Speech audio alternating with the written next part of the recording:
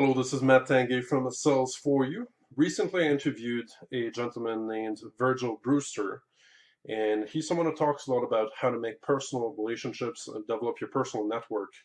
And he shared some good tips, 3 steps that I thought were valuable, and I'm actually going to try them in my business in Sales for You. So I wanted to share those steps with you. Maybe that's going to help you. Let me know. I'm going to try it myself. I'm going to share the results over time, but let me know if that works for you as well. So basically, the first step is make a list of 100 people. Go through your phone contacts, Facebook, LinkedIn, wherever you have contacts, email contacts as well, and just list people that you think are good contacts and might be interested, but don't qualify too much. It could be a joint venture. It could be someone who refers you to someone else. They don't need to necessarily be a direct client, right? So don't qualify too much. Make a list of 100 people.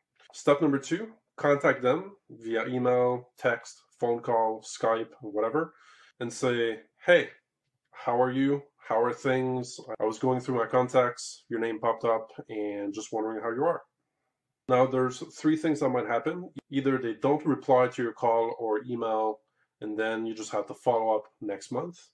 The other option is they do reply, but the conversation kind of dies out. They say, yeah, I'm good, this happened, listen, I can't really talk right now, we'll talk some other time.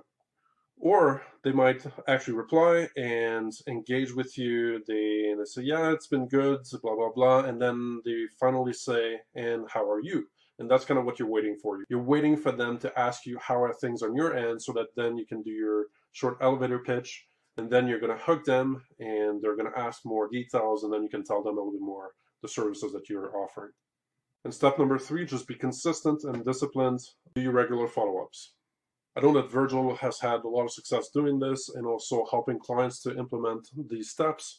I'm going to try it in my business as well. I sort of had started doing something like that with a spreadsheet. I had maybe 50 contacts on there, leads basically that I was following up with.